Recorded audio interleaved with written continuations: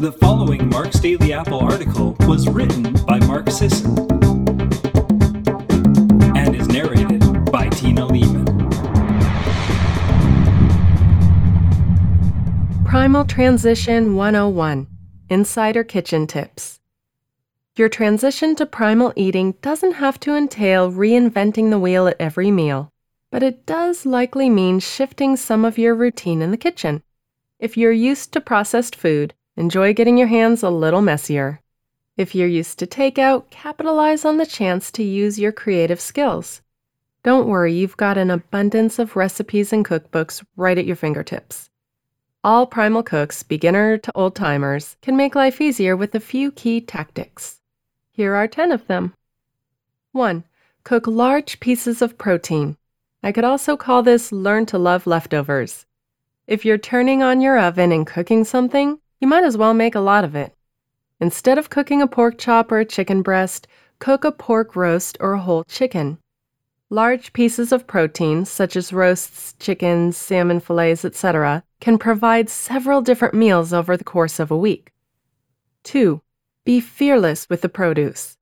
Salads are great, keep eating them, but don't use the convenience of pre-washed salad greens as an excuse for neglecting the likes of Swiss chard, kale, mustard greens, collards, and other dark leafy greens. These greens provide a wide variety of vitamins and minerals, and they're easy to cook. They don't deserve to get passed up in the produce aisle, or to die a slow death in the bottom of the vegetable crisper. Here's what you do. First, swish the leaves in cold water or rinse under running water. Shake the excess water off, but don't worry about drying the leaves. The moisture will help them cook faster. If the stems are thick and woody, tear the leaves off the stems into bite-sized pieces. The leaves can also be cut into thin ribbons, making the greens less chewy and easier to eat. Add raw greens to soups and stews in the last 10 minutes before serving. For greens as a side dish, heat a drizzle of oil or bacon fat in a skillet. Add garlic and sauté 1 to 2 minutes.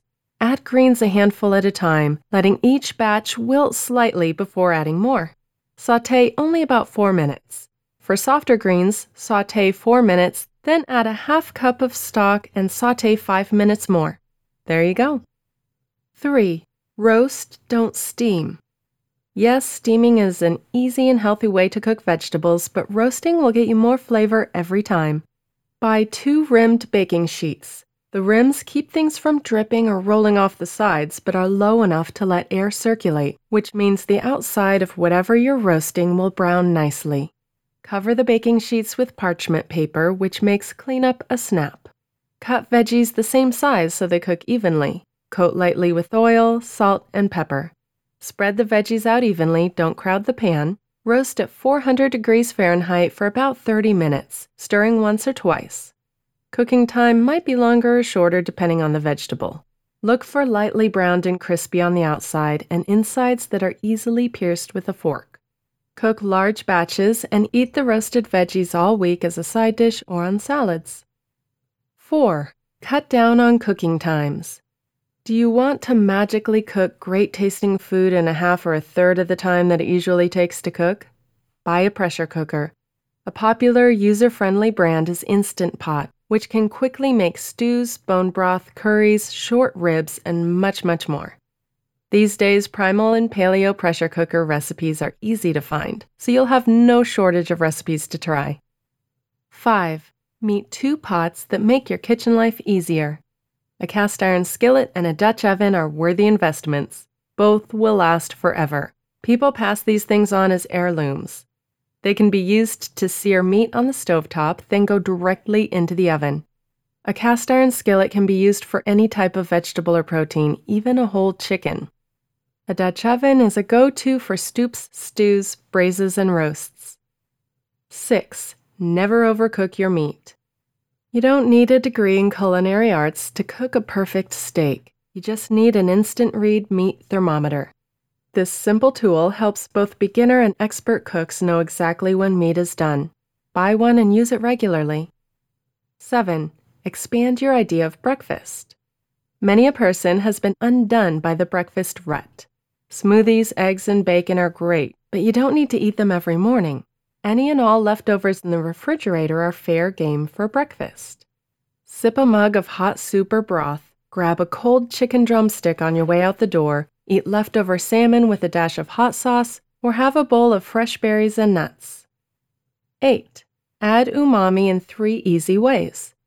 Think of the condiments fish sauce, soy sauce, and coconut aminos as secret ingredients that amp up flavor. Keep a bottle of each in your fridge and add a drizzle of one or more to soups, stews, chili, and tomato sauce. When you saute or stir-fry vegetables, add a dash in the last few minutes. Add a tablespoon to marinades for bigger, bolder flavor. 9. Use one simple trick for tastier, healthier, and more appealing food. Let's be honest, visual appeal matters, and so does the perception of freshness. Herbs are perfect for this. It's hard to think of a meal that won't improve with a sprinkle of fresh herbs. Chefs don't just sprinkle fresh herbs on dishes because the green color offers a visual pop. Herbs also make everything taste fresher and bolder, and they have some fascinating health benefits. Use kitchen shears to snip herbs over almost everything you serve. Parsley is the most versatile herb and keeps well in the refrigerator. Thyme, mint, cilantro, and basil are also versatile. 10. Note 3 ingredients no cook should do without. There are many types of healthy fats you can and should cook with. Avocado oil is hands down my favorite for cooking because of the high smoke point, and I happen to think it tastes great in salads too. 2 others I always keep on hand are high-quality butter or ghee and olive oil. Yes, good butter and olive oil are more expensive, but they can be used sparingly after a dish is finished. If your meal tastes a little blah, simply top it with a small pat of really good salted butter or drizzle of great olive oil. It can make all the difference. Thanks as always for listening today, everyone. Have a great day.